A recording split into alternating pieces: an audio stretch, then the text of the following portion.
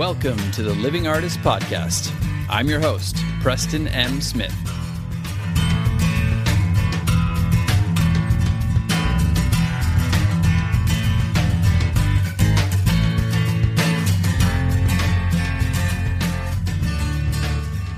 Hey, everybody. Welcome to the Living Artist Podcast. I'm Preston M. Smith, at PMS Artwork everywhere on internet land and socials. I want to thank you for landing on this podcast. Whether you're a professional artist, just getting started in the art world, a collector of art, or just consider yourself a creative person, this podcast has something for you. I like to think of it as a fun way to rant and talk to other creative people about living the life of an artist, surviving and getting ahead in the art world, and enjoying your life. But most importantly, not waiting until you're dead to make it happen. All right, let's get started.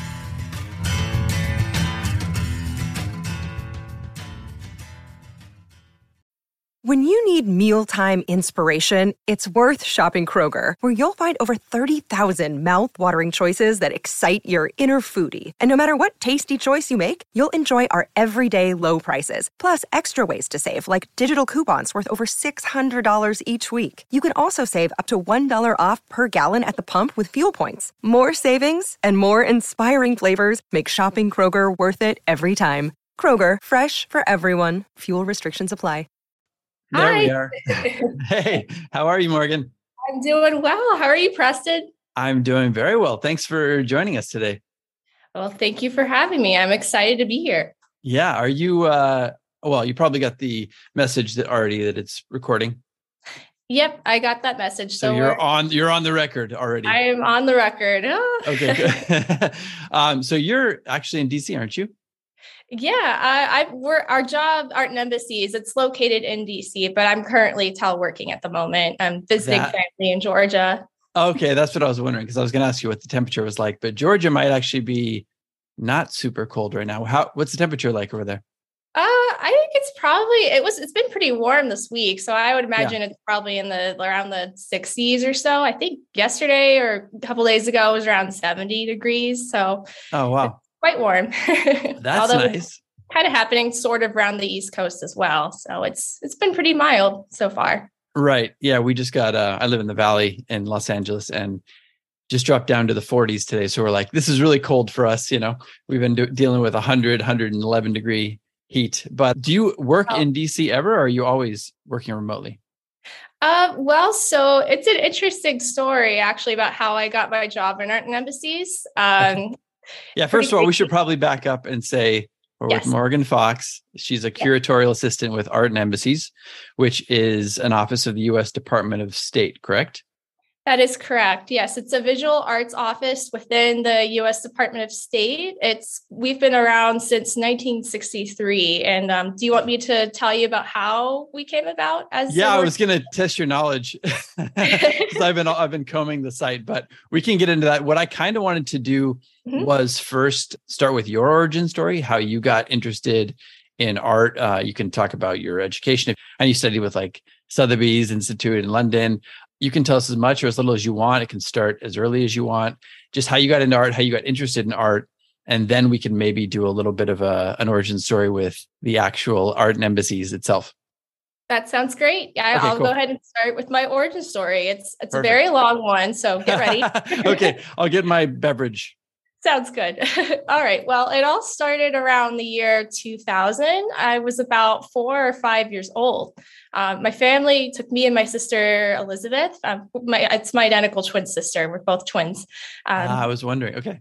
Yes. So we took a trip to the High Museum in Atlanta, Georgia, and it was one of our first trips to a museum ever. And during that time, they had a traveling exhibition on American and French Impressionism. So my sister and I were listening to the audio guide through our headphones, and we just could not stop looking at the paintings shown there. Even after my parents even said multiple times, "Kids, it's time to go. We got to beat Atlanta traffic." So we ended up leaving shortly before the museum closed, thankfully. But to this day, it's really made a deep impact on me. And one of my favorite works from that exhibition was Mary Cassatt's The Two Sisters, which is just as it sounds. It's two sisters that are set against a green background, one with her arm around the other's shoulder. Oh, nice. Yeah, it just beautifully kind of encapsulates our relationship or my relationship with my twin sister and how close we are. Right now, she's a curatorial fellow at the Yale University Art Gallery. So we're both in the same art field. So she was just as impacted by that exhibition as I was. Yeah, that's crazy. Yeah. Was that kind of like your gateway drug, that piece that got you into it?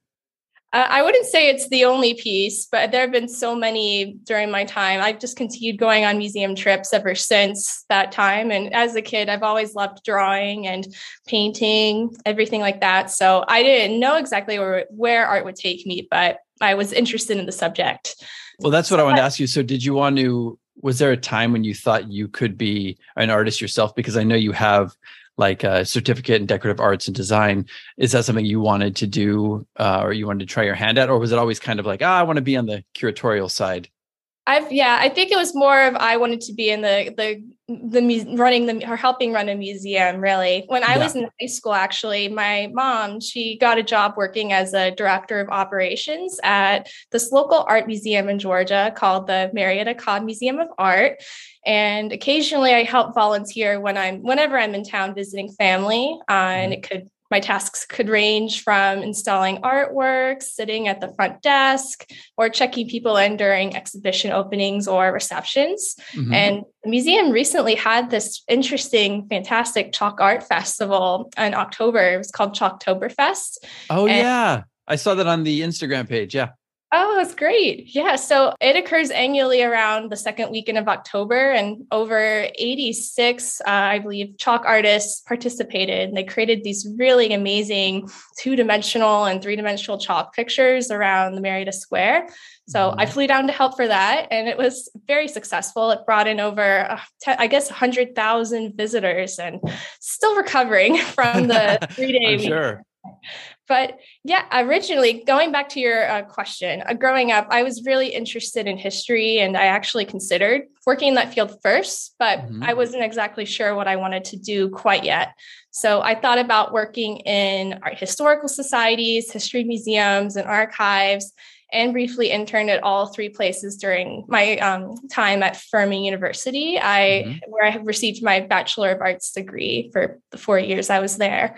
Nice. I was a research intern at the Cobb Landmarks Historical Society, just conducting research on businesses in the Marietta Square during World War I and World War II. Presented my research findings to their board of trustees, and I interned at a research library and an archives at this history museum in Cartersville, Georgia, called the Bartow Street Museum. I really enjoyed both times there, so much so that my focus at the time shifted towards archives. So I then enrolled as a processing intern at the National Archives in DC. It really was a fascinating time, and I learned so much, but I quickly realized that I did not envision myself sitting alone in this cold storage room that's full of these boxes of archival materials and letters. It was not. Yeah, it's not what most people picture when they picture it, like, oh, you're going to be alone in this dark room. No, it's exactly. They should put that in the job description, Yeah. Do you like caves? Okay. Yeah. Right. Exactly. Yes. Great. No, it definitely was not what I wanted to do. I'm more of a people person. So I wanted to be around my colleagues and I guess people in general and handle objects. Yeah. But it was actually a really formative internship for me because it was in DC, and it really helped me learn what it was, or it first exposed me to what it was like being in the city. And I absolutely loved it, just wandering around the National Gallery of Art that was right next door after my day as an intern, which was where I knew for sure I definitely wanted to live there. DC is great. I haven't actually been back since I went for Obama's inauguration in 2009. I don't know if you know this, but I should tell you this. I think you might get a kick out of it. I did 12 paintings of the president at the time for inaugural Purple Ball. And I had to paint them in like 3 weeks, and they had to be almost identical pieces of him.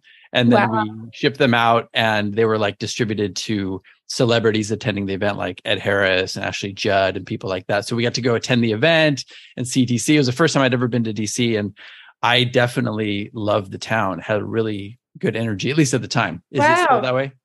Yeah, that's amazing. I wouldn't say I'd be able to meet. I've ever met celebrities like Ed Harris or Ashley Judd, but gosh, what an honor it must have been for you. It was fun.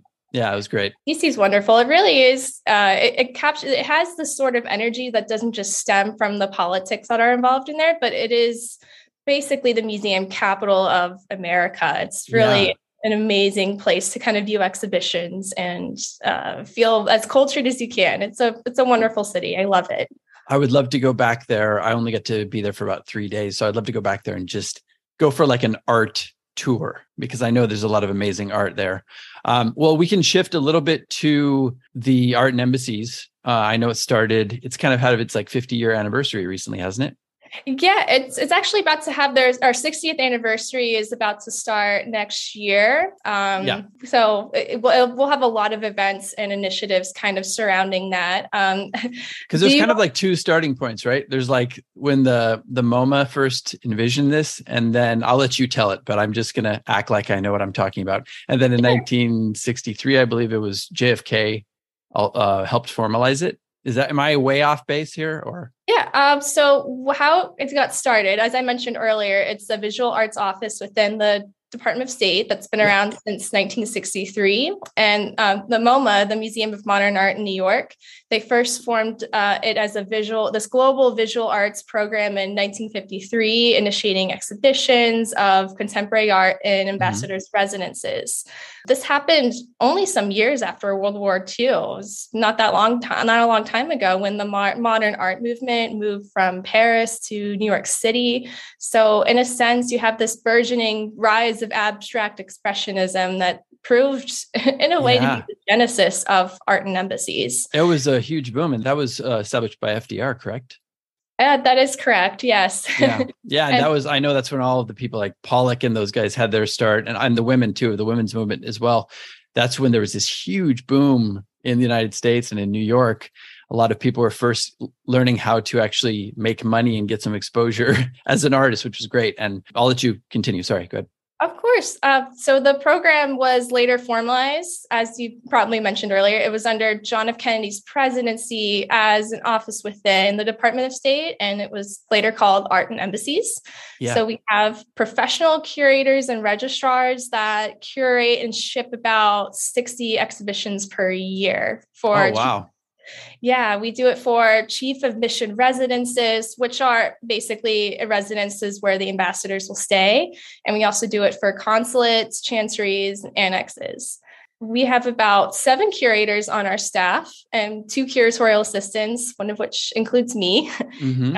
Each curator is assigned to a post, but we usually work on more than one post. We work on several out of the 200 or so U.S. embassy venues that are in 189 countries. Oh, wow. Yeah. And you're going to get to all of them pretty soon here. Yes, exactly. Well, I'll try not to list all of them, but there are quite a lot of projects that we work on. And the chief of mission residence exhibitions are what I mostly work with. And the ones of which that you happen to be in for the exhibition in Yaoundé, Cameroon. Yeah. I was kind of interested. Sorry, how did you find me? How did I find you? Gosh, that is a very good question, honestly. Typically, how we choose artists is kind of twofold. We have a registry where artists from any part of the world can submit their artwork for consideration. Mm-hmm. And the artists who first sign up to be included in the registry are not yet participating Art in Embassies Artisan Exhibition, but their work is out there for consideration. Yeah. And the curators and I look through and narrow down our search based on mediums, genre, and artist location. And that's usually based on the ambassador's input. It could be, for example, if the ambassador is from Michigan originally and they want to have traditional landscapes in the residence, then we can try and find Michigan artists or Michigan landscapes that are traditional in style through the registry. And people who submit their artwork through there, they would be contacted directly for a possible inclusion into the show. Should there be any interest, like I mentioned, we'll contact them directly and see if they'd like to participate. But a lot of the times, the second way I find artists like yourself is through Google. It's nice. My best friend. That's where I like where my research skills like to come in handy. The trick is Yes. mostly in the keywords and the meticulous searches through databases like Artsy and Saatchi. I would also read through news articles and find artist names, then look and see if they're active or if they have their own website or if they're represented in a gallery. And like how I mentioned how I found your art is exactly how I found you for the exhibition in Yaoundé. And I'll get to that for sure. For his chief of mission residence, Ambassador Lamora, he wanted vibrant, colorful artworks that are inspired by the styles of this American artist, Keith Haring, and the Dutch painter by Piet Mondrian. So sometimes I'd look through Saatchi for some ideas. And when I typed in literally the keyword Piet Mondrian, I narrowed it down to American artists and your name came up in the search. And I was I was instantly attracted to your work. I then looked you up. I found you on our website, shared it with the ambassador, and he really liked it and contacted you from there. That's amazing. I had no idea all the stuff that was going on behind the scenes, but I'm definitely a big Mondrian fan. So that's really cool. I was actually just in the MoMA. My wife and I went to New York and I got to go to the MoMA for a bit and saw some Mondrian in person, Picasso's, everybody that I wanted to see, de Kooning's. It was just amazing. So it's really cool to be connected that way. This Art in Embassies carries a lot of clout. You've worked with some amazing artists, and I'm personally honored to be a part of it. And it was just kind of funny because like when you reached out, I was like, is this for real? You know what I mean? Because is this spam email? yeah. Is this spam? But once my wife and I kind of Googled it, we're like, oh, wow, this is legit. And then I realized I'd done an interview with Man One. I don't know if you are familiar with that name, but he's a kind of a graffiti artist in LA, pretty well known. And he does a lot of work. He's owned his own gallery. He's been doing a lot of solo shows. He has a long history, but he was telling me how he did, I think he was in Puerto Rico, if I'm not mistaken, but he went down there. I think he did one of those actual, maybe you could tell us about that. It's an exchange or something.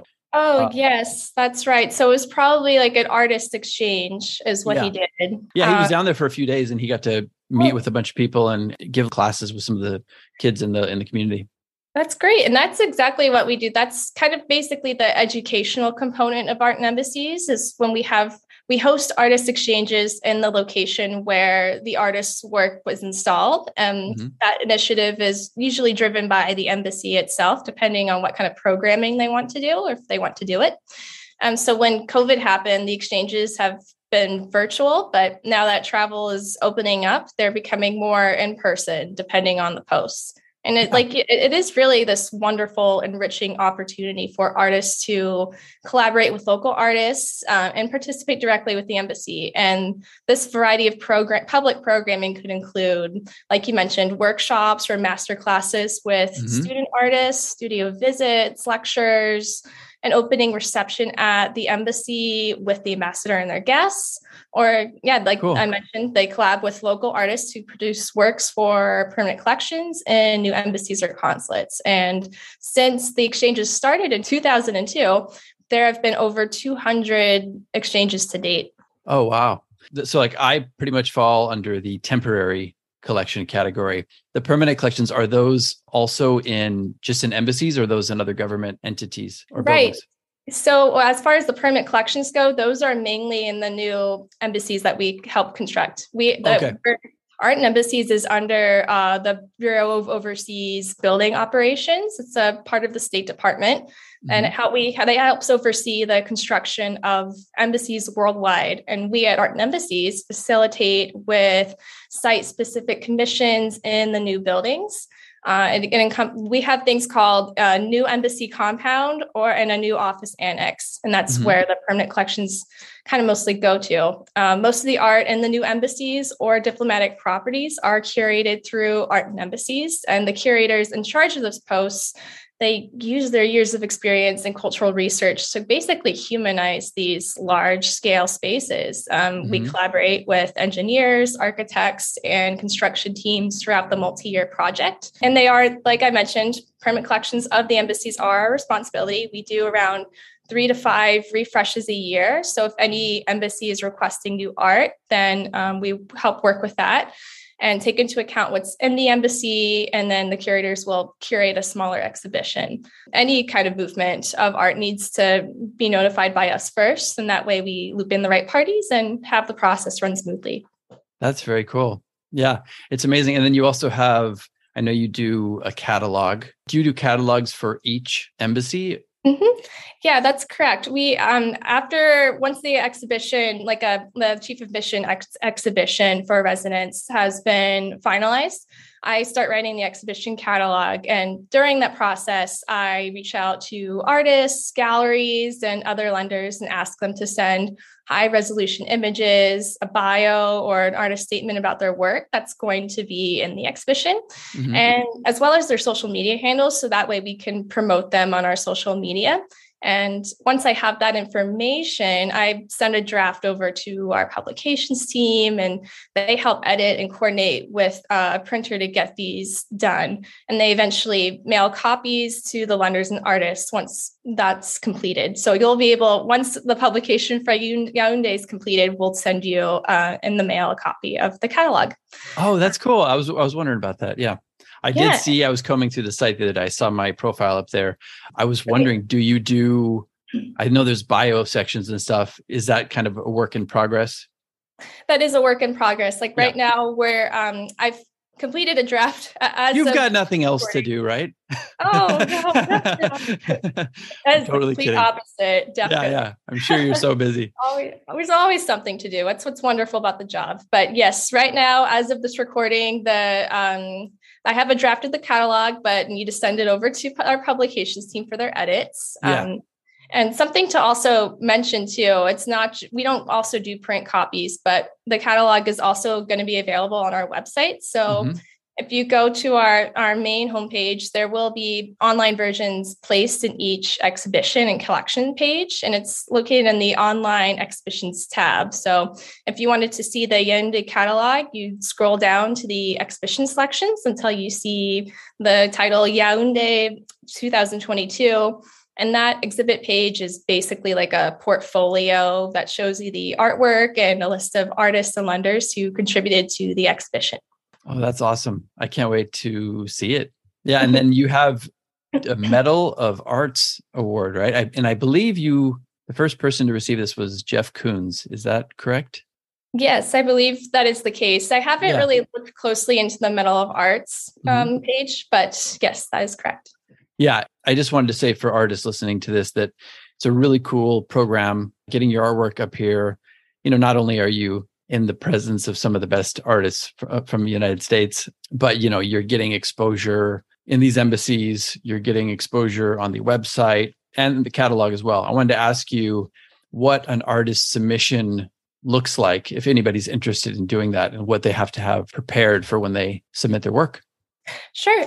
If you go onto our website, down on the very bottom, there should be a button to press, which is you can click on Submit Artwork on the registry. And so what you do is it takes you to a page which just it looks like a database of some sort, but you can search for items pretty easily on there. And there should be a button that says Create New Account. You follow the prompt, which includes your name and some artwork photos that you can upload into your profile, and then your email address and password. So that way you can have that handy for when you log in, if you need to make updates to your profile or anything. And so once you have that created, you'll be registered as an artist. And that's when the curators, if they come across that artist's work for a project, then we'll contact them from there. So you'll first look at this registry if you're doing a project and see if any of the artists fit the bill.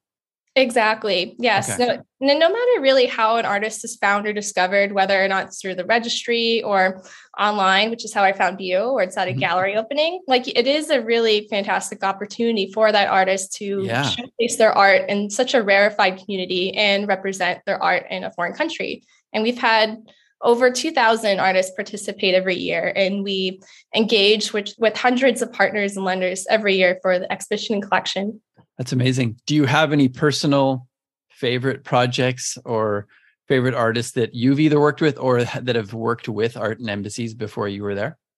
Yes, absolutely. Gosh, I honestly have so many. I've worked with so many out Yeah, of all the 45 plus exhibitions that I've done for Art and Embassies in my 2.5 years so far. Besides you, of course, of I course. can you're my, besides you, I can highlight a few contemporary artists with some pretty unique mediums. Mhm. We've had for the Lome Togo exhibition.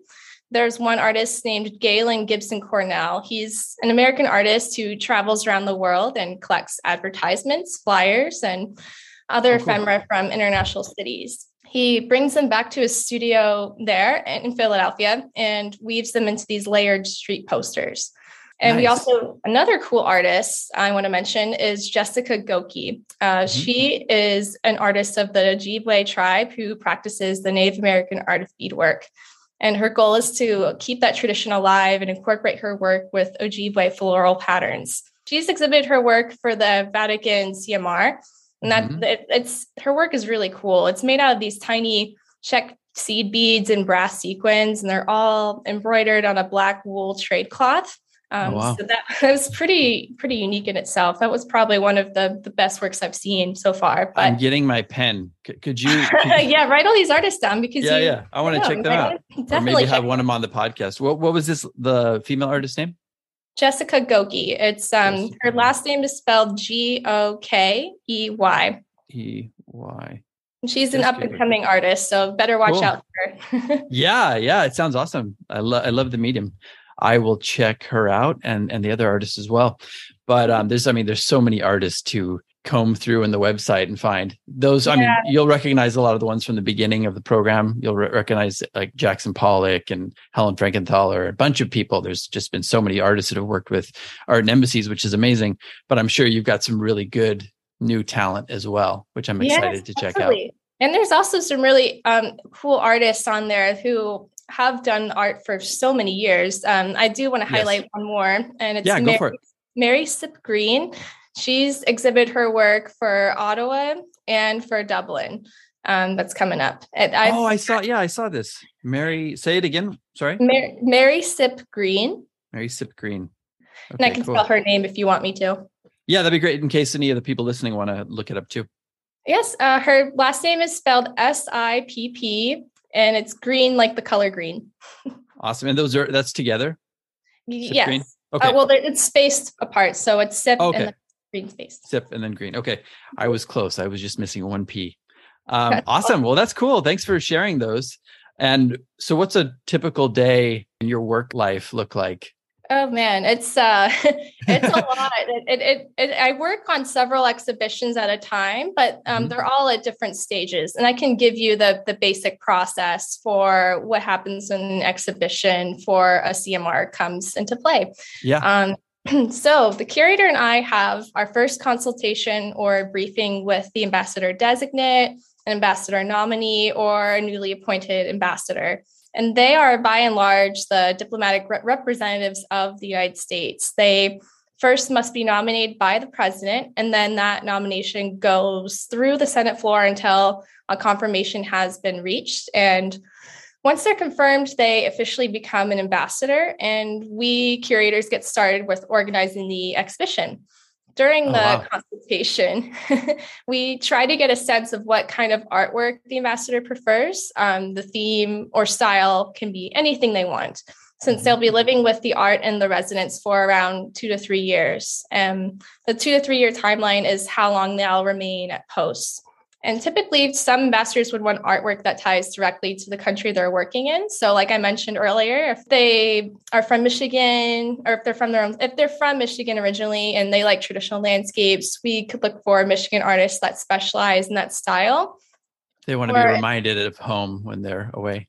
Exactly. It's like a sense of comfort, and it's a way for them to help control their environment and their domesticity. But definitely, most importantly, it helps them convey themes they want to consider and what their mission is while they're here. And some actually would want artwork that ties directly to the country that they're working in. So if they're stationed in Belgrade, we could find artists local to that country as well, and that kind of convey a mission or a theme, like whatever they want to do. Sometimes they may even have colleagues that have a private collection or who happen to be artists themselves. When we meet with the ambassadors, we also take the design of the residence into account and how much wall space is there. We work with the residential design and furnishings team at Post and kind of help analyze images of the representational spaces and floor plans to figure out how much artwork can fit. We usually do around like 8 to 12 artworks, depending on their dimensions. If it's a huge residence with a good, decent sized spending cap or budget, we can accommodate more. But and then we get, based on the input from the ambassadors meeting, the curator and I later we research and we present our findings to the ambassador. So if they say no to most or all of the artwork options that we present, we continue digging for more. But if they say yes to many of them, we reach out to the artist or gallery who has the work. And that was the stage of the process where I first interacted with you online. Yeah. And it was cool because the ambassador actually had input. You could tell that you were working directly with the ambassador because you had picked a piece of mine called City of Color, and I was ready to go with that. And then you came back and said, oh, the ambassador actually wants these 2 pieces, which was cool because it was like, as an artist, you're not sure if they're even looking at any of this stuff, but it just showed that they were pretty hands-on with the process as well. Right. Yeah. And the ambassador he really loved City of Color, but definitely really, really loved Sweet and Sour and Tokyo City Lights, since they're of the same color and palette. He really kind of liked the idea of paired paintings by the same artist. And yeah, I like that too. Plans could have changed, but he's envisioned hanging them together in the dining room. And cool. So we'll see how that goes. He really loved both. And I also really loved both. The Sweet and Sour work really does look like hard candy when you look at it from various angles. And Tokyo City Lights has me feeling like I'm in Japan. I just love the inspiration behind both works, as well as their frenetic energy and wild colors. It's really special to have both works in the exhibition. And at the time of this recording, we have the shipment consolidated and the works are being created. So they'll be ready for takeoff, hopefully within this month, if all goes well. I love picturing, where they're going to be, because I'm probably not going to be able to get to Cameroon myself, although you never know. But it's really cool to, be able to envision where they might be. And for anybody listening, the process is really cool. You deal with somebody like Morgan, who was wonderful to deal with. And then once it's finalized, they have a company come and just pick them up. It's like kind of like a white glove service. They pick up and they, carefully handle and package your work and pick it up for you. And it's insured also, of course. Did you want to talk any more about the shipping process, or is that pretty much cover it? Yeah, I can continue explaining the process a little more in detail. So once we have all the artworks finalized, the ambassador has made his decisions and sends us the green light.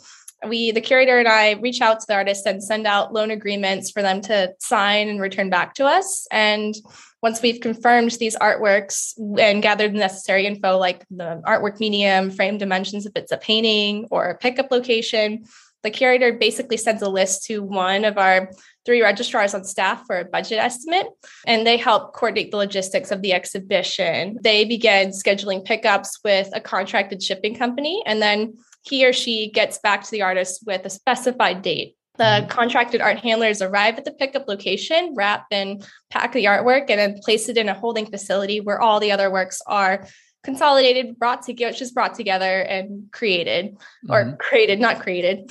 Created and created. Yes, I'm having trouble with words today. I don't know why. It's fine. I have trouble with words all the time. Yeah. And part of the process. It really is. Consolidation really takes about several weeks to complete. The works can't be sent separately or one at a time. They have to be brought together in order to help us save money. I didn't know that. Mm-hmm.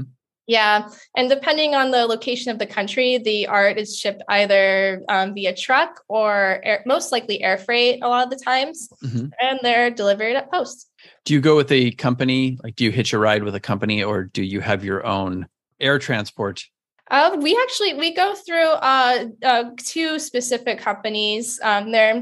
They're not exactly, I believe they're not exactly with the State Department, but they're called U.S. Art and Atelier 4. They've been really wonderful people to work with. and Nice. wonderful companies to work with for sure. That what happens after the shipment, I can explain this part.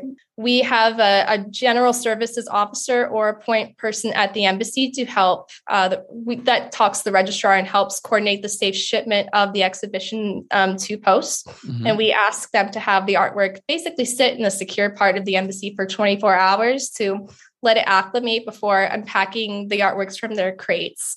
Mm-hmm. And it's really important for someone to supervise the art handling and practice safe, special installation requirements for works that are of fragile, high value, or historic importance. Yeah. And once they're installed, then they usually fill out condition reports for each work and send a copy to our registrar. Very cool. Yeah. Well, the whole process is awesome, and I'm honored to be a part of it. And it's a really cool program. So I definitely encourage artists to check it out and at least get to the website, which I don't think we've told the website yet. Did you want to tell the website? I have it here if you need me to. Oh, you mean like the hyperlink to the website, or? Yeah, for people to just check out the URL if they want to check out what sure. Art in Embassies is and maybe submit their work. Yeah, you can find us out. Our website is www.art.state.gov. Yes. And we're also on social media on Facebook, Instagram, and Twitter. Definitely. Yeah, I just checked out the Instagram page as well. I want to move on to just a couple personal questions. I don't know if you've listened to the podcast, but I always ask a couple personal questions. And if before we do, though, did I leave out anything? Is there something you want to highlight or a couple things you want to highlight? Sure. I could tell you, I didn't get to finish exactly my origin story. Oh, wow. Did we? Okay. Bad No, podcast host. All right. No problem. It's Yeah, fine. I could give you part 2 of this one because the last one I talked more about my history background, but I could talk more about the art background as well. So during my junior year at Furman, I decided to take a few introductory art history courses, one in Western art, which started from the ancient period to Impressionism, and the other was in Renaissance art. So I immediately fell in love with the subject matter presented in both courses and just decided, okay, this is definitely what I want to do. Then those courses really encouraged me and changed the trajectory of my focus then from history to art.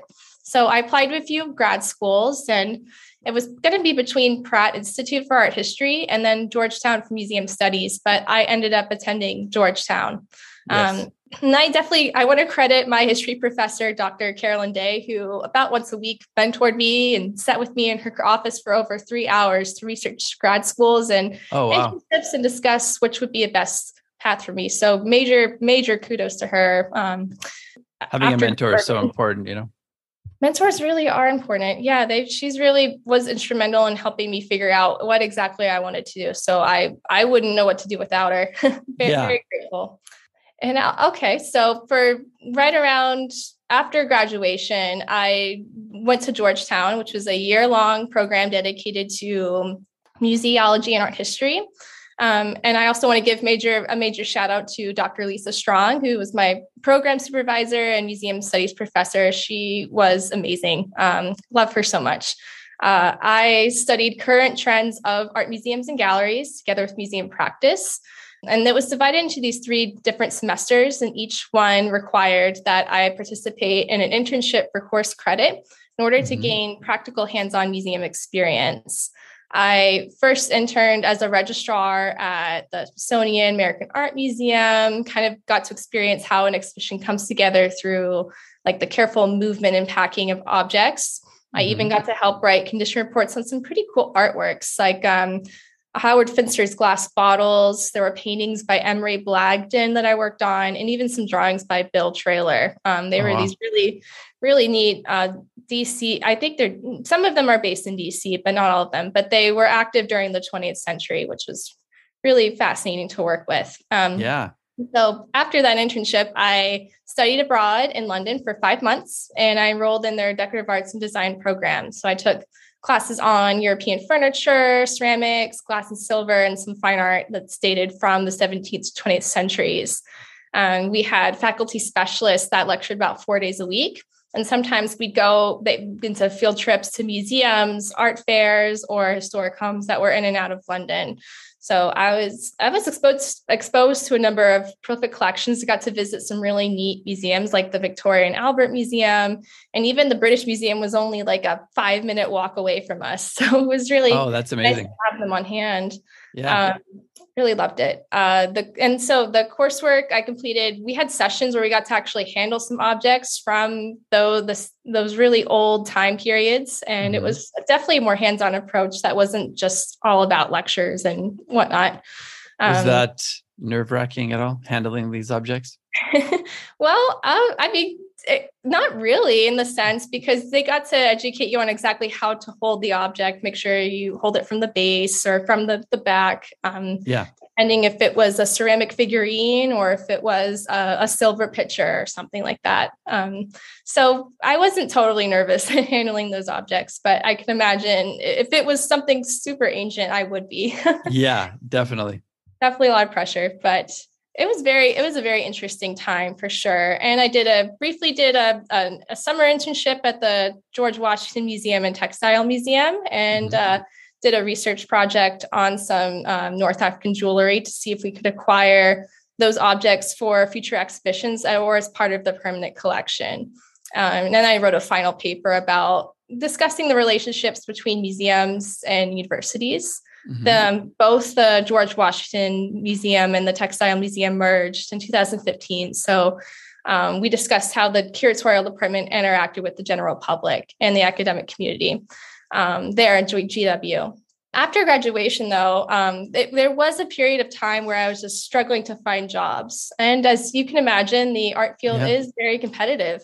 And sometimes it does take a while to land that job that you want or on both sides of the art world, right? Exactly. Yeah. Or even if you're trying to earn that special recognition as an artist and trying to get your artwork out there, it's really tough. It is.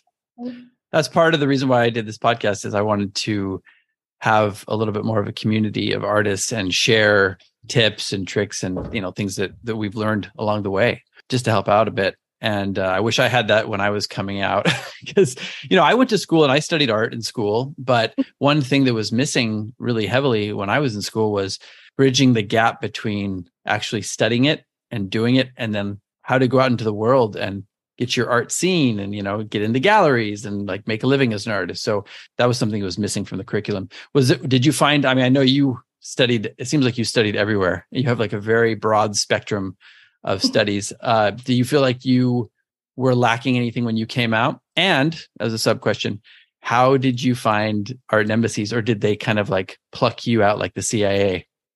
Yeah. A lot of the times, to answer your first question, I guess, they certainly, I think they teach you, and there are a lot of great sources out there to help you get into the museum game, but it does, no matter how many resources you use or how much you engage with your professors and everything, it's really hard initially to get the job that you want. So the best I could do during that time when I was unemployed briefly for about 5 or 6 months, I just did a bunch of cold calls and museums to art galleries just around the DC area. And I ended up meeting with an auction house in Alexandria, Virginia, called Potomac Company. And I first started out, it was a very good experience. And I first started out there as an auction assistant and kind of their front desk receptionist, receiving calls from clients who wanted to consign their items for auction. And then about 2 years later, I became their decorative arts assistant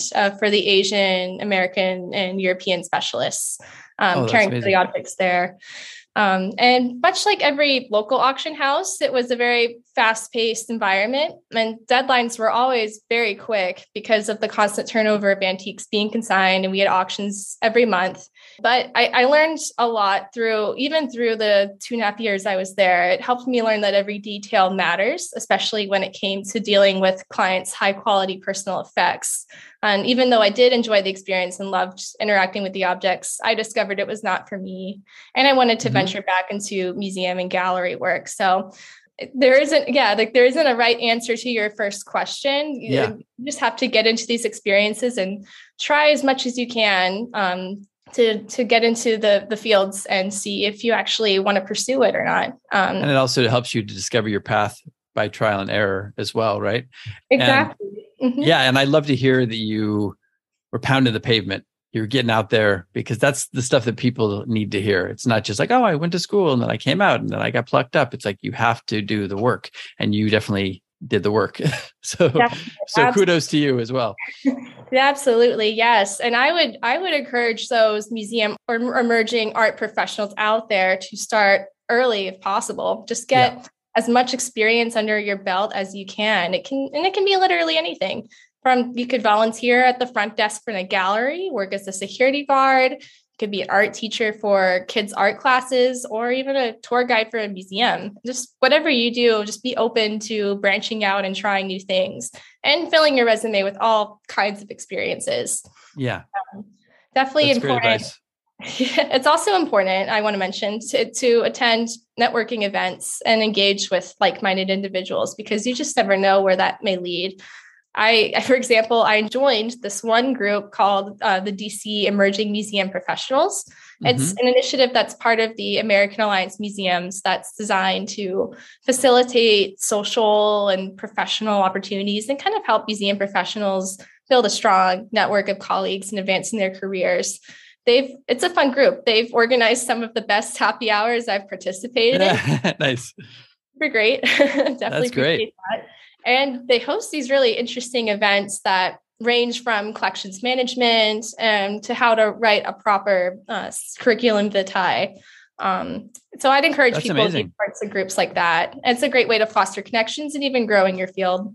Yeah. And also just to feel like you're not alone and you're a part of something, right? Yes. Yeah. Cool. Yeah. I love that. And then the second part of the question was, how did you get plucked up by Art in Embassies, or did you find it? Yep. So this is actually a pretty crazy but fun story, and it has a wonderful ending. Okay, good. Happy ending, everybody. Yes.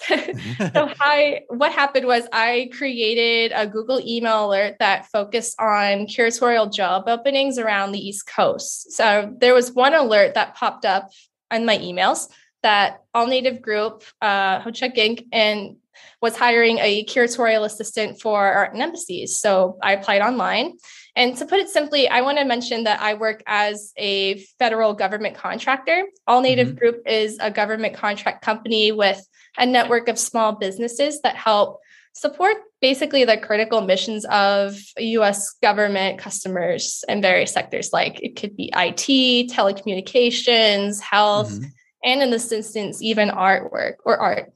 The recruiter from the company called me around mid to late December of 2019 and asked me a few questions for my resume. And then about a month later, January 2020, I met with the curatorial director, who's Imtiaz Hafiz. He was the curator actually for the show in Yaoundé.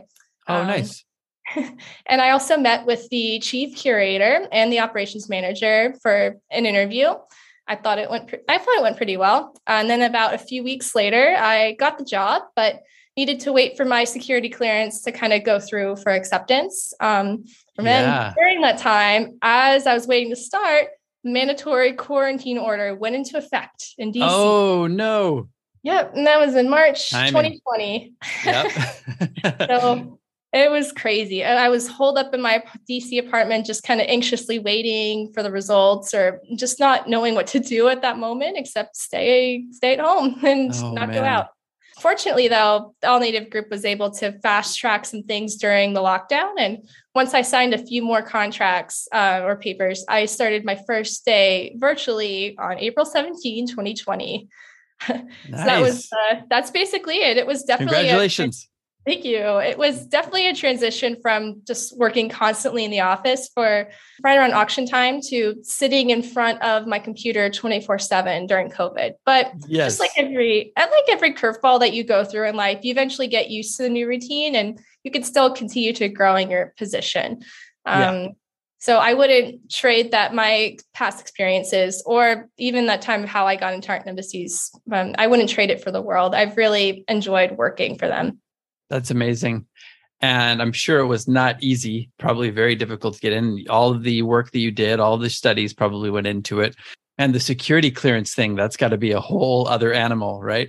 It usually is, yeah. But it's With, good to be patient and yeah. accept the process, definitely. Definitely. Yeah. Well, that's awesome. And I'm sorry. I thought we wrapped up. I guess I probably sidetracked you. I apologize for cutting you off on origin story. That's okay. the first time I've ever done that. So no, that's okay. It's a really long one. No, thank you for reminding me, because that's all extremely important. I love to hear the origin story and how, all the dots are connected. And I'm sure everybody else also will. So if you're okay, can we transition to a couple of personal questions, or did you want to add anything else with Art in Embassies or any advice? Yeah, I could provide one other key advice if you have some time. Hit it. So as I mentioned before, it is very difficult usually to get into the art field that you want to get into. It's never easy and it's very competitive, but timing is everything. Just be patient with the process. It may take a while to find that perfect job, and it could be a few weeks, a few months, or even just a few years. But whatever position you get, just be content and open your mind to learning from that role. Everyone has to pay their dues at some point in their lives, even if they just don't love the job or feel that they're in. But it's so important to do it with full enthusiasm, with a full heart and a huge smile, because you just might make a positive impact in your workplace, and it might help you push you through to that next chapter or step. So don't give up, work hard in your field, and persevere through whatever challenges you have, because it will lead you to the next best thing. I agree. And as an artist, I know a lot of times it's hard to actually get a consistent income. For me, it was one of those things where I worked day jobs or night jobs, however you want to call it. And having that positive attitude does matter, because I met so many people through even waiting tables. I went from college and I went straight to waiting tables, and I was like, I'm going to keep doing this until I'm making a living as an artist. But meeting people through the restaurant even, and having a good attitude, you make connections through that as well. And I had a lot of collectors who I met through that. So I think that's great advice for whatever side of the art world, or really any career path you choose. So thank you for sharing that. I know you're a Wes Anderson fan. I know that's a random.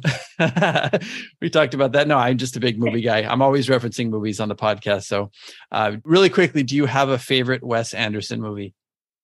I do. I actually have two. Oh, okay, good. And then I'll tell you mine. Oh, great. Okay. So I really love my first favorite movie would be Moonrise Kingdom, because of a personal connection to it. My family has a lake house in New Hampshire that we venture to every summer. And it's a really great place to just kind of unwind after just the really hectic work months that you face. And it's a great way to reunite with the one side of my dad's family. Yeah. Had that cabin probably since the around early 1960s is when they started purchasing the property and building it. And since then, it's been a great place to go to every year around June or July or August. Yeah, that's amazing. So Moonrise Kingdom has so many facets of that New England living, which I love so much. And it's purely whimsical, and it's a beautiful story about where you have two younger kids. They fall in love and want to just be together. So that one's my favorite, and I appreciated the scenery and everything else around that. Yes. And my second favorite one would be oh goodness, I had it earlier, but French Dispatch, Darjeeling. Was that? Oh, you mentioned that you haven't seen French Dispatch yet. Yeah, it's funny. I was actually going to watch it last night in preparation for this, but I'm like, hang on, we're not talking about movies during the podcast, so it's fine. But I am going to see that. But there's a lot of art in French Dispatch, isn't there? Oh, there's art everywhere in Wes Anderson films, honestly. True. The way that... Yeah. Oh, go ahead. No, I was just going to say, but there's an actual character who's an artist in French Dispatch, isn't there? Yes. Yeah. Okay. So basically the summary of this movie is that it's divided into 3 stories. And one of the 3 stories happens to be about this artist who he's sentenced into prison for something. I can't exactly quite remember because I've only seen it one time in theaters, but yeah. It's a beautiful movie. I would recommend it highly. Okay, good. And did you remember your second favorite? Yes, I do. Just because I have so many favorites, it's really hard to narrow it down. But I will mention my second one. It's The Grand Budapest Hotel. Oh That one yeah. was my Great favorite. one. That's Mostly a great one. because mostly because I love that the historical setting, and Mhm. the history buff in me really appreciates the artistry from the hotels and the scenery that's involved from the 1930s, I believe is when it was set. Yeah. So that one would have to be my one of my favorites as well. Oh, that's awesome. I also love, I'm a big Bill Murray fan, and I love that Bill Murray's in a lot of his movies. But Fantastic Mr. Fox is great. I don't know why the Darjeeling Limited, like that one speaks to me so much. There's something about the brothers and the spiritual journey of that. But I also think it's just hilarious. I've always been attached to his kind of surrealist, existentialist humor, But anyway, that's great. I'm just happy you love movies. Anytime I get a chance to sneak in a little movie conversation, I'm happy. So we're going to move on. I always ask people what their superpower is. Typically with artists, I'm like, what is it that gets you creating when you're not feeling like creating? But also on your side, everybody has bad days, or everybody gets blocked, or everybody not all the time wants to work. So what's something that it's a go-to for you? Like, I know you run, but do you meditate? What gets you going? Well, one of my favorite activities would be to go trail running just around the area as well. But yeah. As far as your question about your superpower or your favorite superpower, it would actually be to step inside paintings or artworks, kind of delve into the art field again. Like I love the Harry Potter movies as well. And I've always found the moving portraits to be just fascinating, and wanting to know what it would really be like to be inside one of those paintings and interacting with the Hogwarts students. So that would be your powers, to go into, like a Dutch Baroque painting or a painting by Jan van Eyck. Yeah. That would be incredible, just to kind of really get a glimpse into how that painting was made. So you kind of immerse yourself in the art to find inspiration. That's right. Oh, that's amazing. I love that. That's a great one. I've never had that answer before. That's great. So I know you are a very busy person, but I'm just going to ask you a couple more and then we can wrap up. This is an important one. People are always reluctant to answer it, but any failures, something that you were striving to achieve and you didn't, and what did you learn from it? Because I know it always typically sets us on the path that we're on right now. Sure. I can definitely answer that question. I wouldn't say that I've had some failures in the past, but I've had setbacks that I've worked to overcome. During the early part of my schooling, I've had some auditory processing issues, and I just in general just wasn't the best test taker. My SAT and ACT scores were not terrible, but they just weren't good enough to get into schools like Georgetown or Furman University. And despite those setbacks, I worked really hard in all of my classes to make sure that I at least got A's or B's. And I also tried to manage or do extracurricular activities like cross country and track, and as well as I performed in concert band as well, just to kind of keep me well-rounded and at least. What did you do in band? Sorry. I played the flute. Oh, very cool. Yeah. I was a trumpet player. Yeah. Oh, were you? Oh, yeah. I always loved the musical connection too, but go ahead. I always felt bad actually for the clarinet players, because they've had to sit right in front of the trombone or trumpet section. Oh, yeah. It's like, And also with the trombone, with the slide, going over your head. Exactly. Gosh. Yeah. So the flute section was at the very front. So we were thankful for that. Yes. So I did concert band, I did cross country, swimming, and track. So that really, it kept me well-rounded and at least somewhat cultured during my school experience. And during high school, as I was about to apply to Furman, the new president at the time stated that the test scores are no longer required, as they're not indicative of how a student will perform. And so definitely the same exact thing happened for the grad schools that I applied for as well. It's been amazing. And a lot of mountains were moved during that period of time. And it's just a miracle that those events happened so that I could move forward in my career. And the big takeaway from all this is to never assume that you're not good enough. Just keep the bar high, shoot for the moon, and work hard and persevere through your challenges. If you don't at least try, you'll never know what might have been. That's great. Yeah, I love that. And I completely agree with you. So many of us learn differently. Some of us are auditory learners, some of us are visual learners. Finding out how you learn best is kind of a superpower as well, and being able to articulate that to your teachers or to whoever you're trying to learn from. Thank you for sharing that. And the last one I'm going to ask you is any advice to young Morgan. This can be at any age. You can be talking to your 20-year-old self, your 14-year-old self, your 6-year-old self. What would you impart upon your younger self? Yeah, another wonderful question. As I've really delved into my origin story, I would say, in summary, my career path was very unconventional. It was full of a bunch of winding roads, unknown turns, and I definitely did not follow the traditional art history academic route. So if I could go back and meet with my old self, whether it be during any part of my story, like in high school, middle school, or college, I would just tell her it's going to be okay. Just keep doing what you're doing. You're really going to pursue some great things someday. So don't put too much pressure on yourself.